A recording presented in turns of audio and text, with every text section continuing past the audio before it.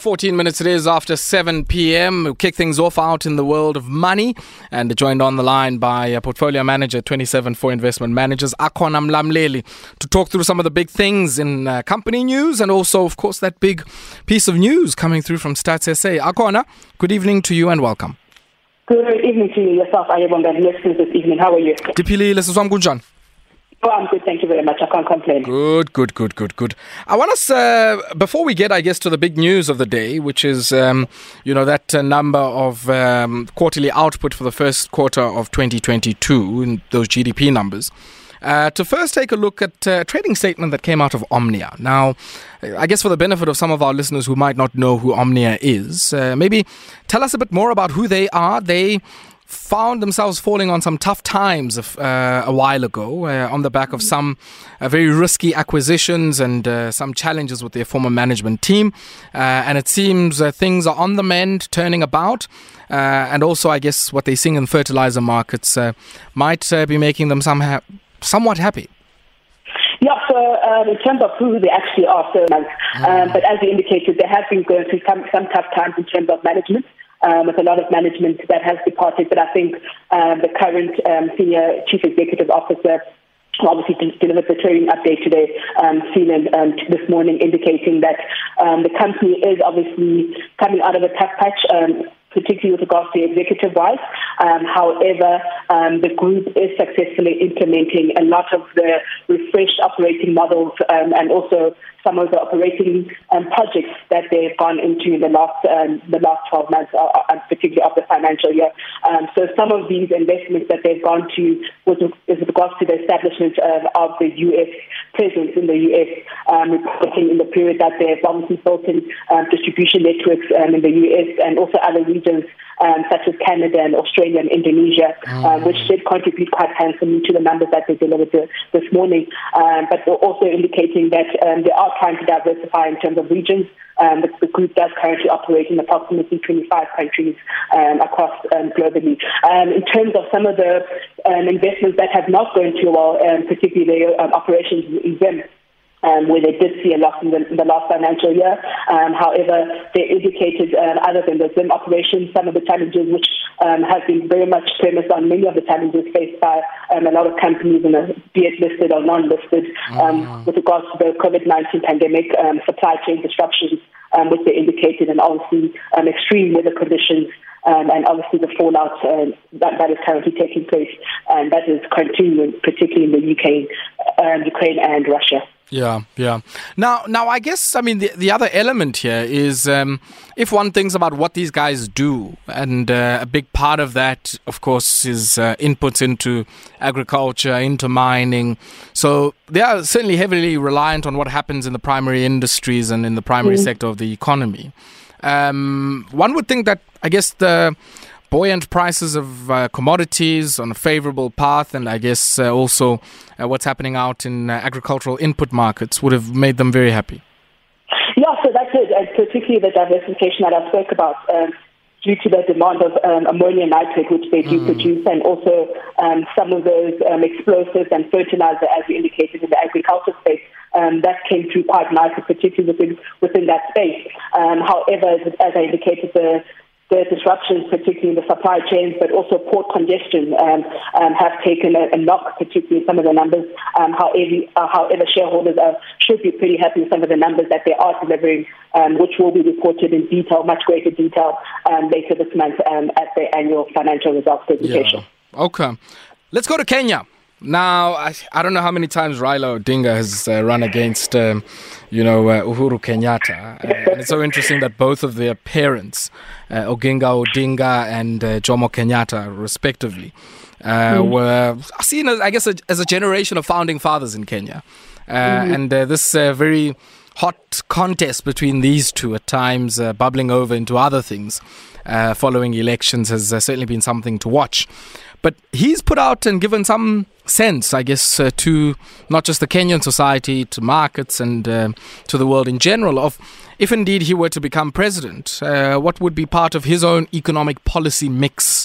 And I'm quite interested, I guess, in your thoughts on that and what he says he would do to make sure that the Kenyan economy deals with its debt sustainability challenge, something we certainly know about here at home, and many of the other challenges of diversifying the Kenyan economy. What do you make of the mix of things that he's done here, and also, I guess, some social spending as well?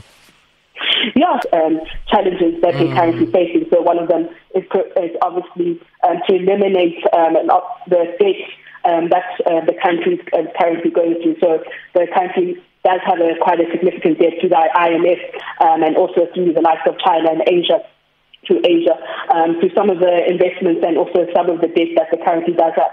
So some of the ambitious plans include obviously to give households, particularly poor households, to receive about 6,000 shillings monthly, universal health care, free education, and very ambitious plans that have been put through by not only him but also the deputy president, who's the current deputy president that is also vying for the position, which is Ruto. So it is obviously a tight race between the two.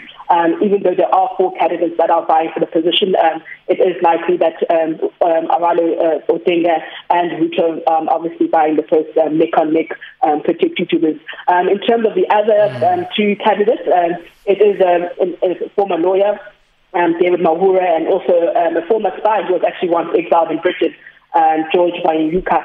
So it is quite interesting how that will take place, but I think it is a 2-horse race between the 2 individuals that will take place in August that election time. You know, I guess many people, when they look at, Kenyan politics, certainly from outside, always, even including ourselves here, always concerned that we don't see what we saw. I understand the 2007 elections, if I recall, which were marred with not only contests of whatever outcomes had been announced, but a series of, post-electoral violence that was seen there. And I guess it's certainly not a concern that is just unique to Kenya. But what do you make of how, I guess, firstly, the type of economic policy mix that he speaks about here? And one, the sustainability of that, but also secondly, I guess, whether or not these elections might be as fractious as what we've seen in the last while. Yeah, so as I indicated, they're quite ambitious plans, and they're very much standard, just in terms of growing the economy, in terms of automating the agriculture sector, such as livestock, the mining sector and the processing, the building of infrastructure, and I think that's the biggest one that comes through quite nicely here, is the infrastructure development and investment that he would like to bring within the economy. But just talking in terms of, because I know the World Bank did actually release some numbers today in terms of the economy pertaining to Kenya, indicating that Kenya is actually expected to grow by 5.5% in 2022. Whereas last year they grew by 7.5%. So they very much better than us in South Africa. However, I think for them they've got a lower base that they obviously need to do quite a lot of restructuring in terms of the infrastructure that needs to take place. And also some of the ambitious plans that you've indicated is that his plans also indicate quite a impressive one, particularly for small businesses, startups. So he is promising tax reforms such as a 7-year holiday for startups and a 3-year break for SMEs. So I think that's also quite favorable because I think, as we know, entrepreneurship is very much at the base of any economy, and obviously providing an enabling environment and enabling regulation system will drive that, and I think that should come through quite nicely if it's done in the right way. And we know there's a very dynamic and very visible ecosystem, least of all, I guess, in the areas of fintech, insurtech, edutech, and many other aspects. I mean, payment, fulfillment, and that kind of thing out in Kenya, and in East Africa just in general. So I think, he probably would have said any economic policy perspective in 2022, Kenya or East Africa can't not but speak to, I guess, what kinds of support you might extend to those particular sectors. But let's shift away from that just for a second and take a look at, I guess, this latest one here from Hulamin. Now, for the purposes of someone who don't know who Hulamin is, we understand, I guess, they make aluminium, and aluminium always, I guess, I must say, a metal that has multiple utility. So it's used for multiple things. and least of all as we, think about climate change, very much at the center of all of the green ambitions of many who currently use all manner of steel and other metal products. Yeah, so particularly in the last 2 days, the share price has fell by an excess of about 33%, which is obviously with its market cap to about 444 million rand. So this particular investment that the board had was quite positive, particularly on the deal, as the parties had already concluded a deal price, which they had considered fair and also was actually substantial premium. However, the news in the past 2 days that the potential buyer, has fallen out, has significantly hurt the share price. So some of the shareholders or the major shareholders of Hulamin are the IDC, and also some asset managers such as your Akona Asset Management and your 91, who are quite disappointed of the news that did come out in the last 48 hours. So this is one that we obviously need to wait in terms of what has transpired. They've indicated that obviously macro environment challenges, the buyer was not ready due to the current happening in the macro environment-wise. However, we will need to obviously weigh in terms of what other challenges that they came through in terms of stakeholders such as your trade and industry department, in some of the items and demands that they obviously have needed for this deal to go through. Now, I guess the other issue here is the role of the Industrial Development Corporation, because it does seem that the suggestion is being made that some of the expectations here were unreasonable, be it on the part of the Ministry of Trade, Industry and Competition, and of course the IDC, Industrial Development Corporation, which, for all intents and purposes, is the largest shareholder of Hulamin at the moment. Yeah, so I think the IDC, obviously, as an investment house. And of course, the other big news, Akona, if we are to leave, the aluminium space just for a second, maybe stay there as well. Much of the metal, machinery, plastics, polymers and other, parts of the traditional manufacturing sector in South Africa, recovering somewhat in the first quarter of this year, and many suggest that's linked, to the performance that we saw in primary commodities and mining. What do you make of this 1.9% up output? But the big stories and the detail of the numbers. Yeah, so as you indicated, SAT SA did release the numbers this morning of our gross domestic product increasing by 1.9 quarter on quarter. So just breaking down in terms of what makes up particularly this increase. So just starting with the manufacturing side, the manufacturing, petroleum and chemicals were the largest contributors, particularly of this number. They contributed about 0.6 of a percentage point, which came through quite nicely. Other sectors such as your beverage and food industries also came through quite nicely in terms of making up that 1.9. And as you've indicated, there were sectors, unfortunately, that did not fare well, such as the mining sector, which did contract during the period. However, manufacturing, as I've indicated, was the one that we was most relied on in terms of that number of the 1.9, which came through at 0.6. But I think we're all expecting the manufacturing to come through quite nicely. As you would recall, just over a week ago with the job number released, the manufacturing sector fared quite decently, coming out with strong numbers, particularly with regard to the impact of the job creation, particularly in the sector.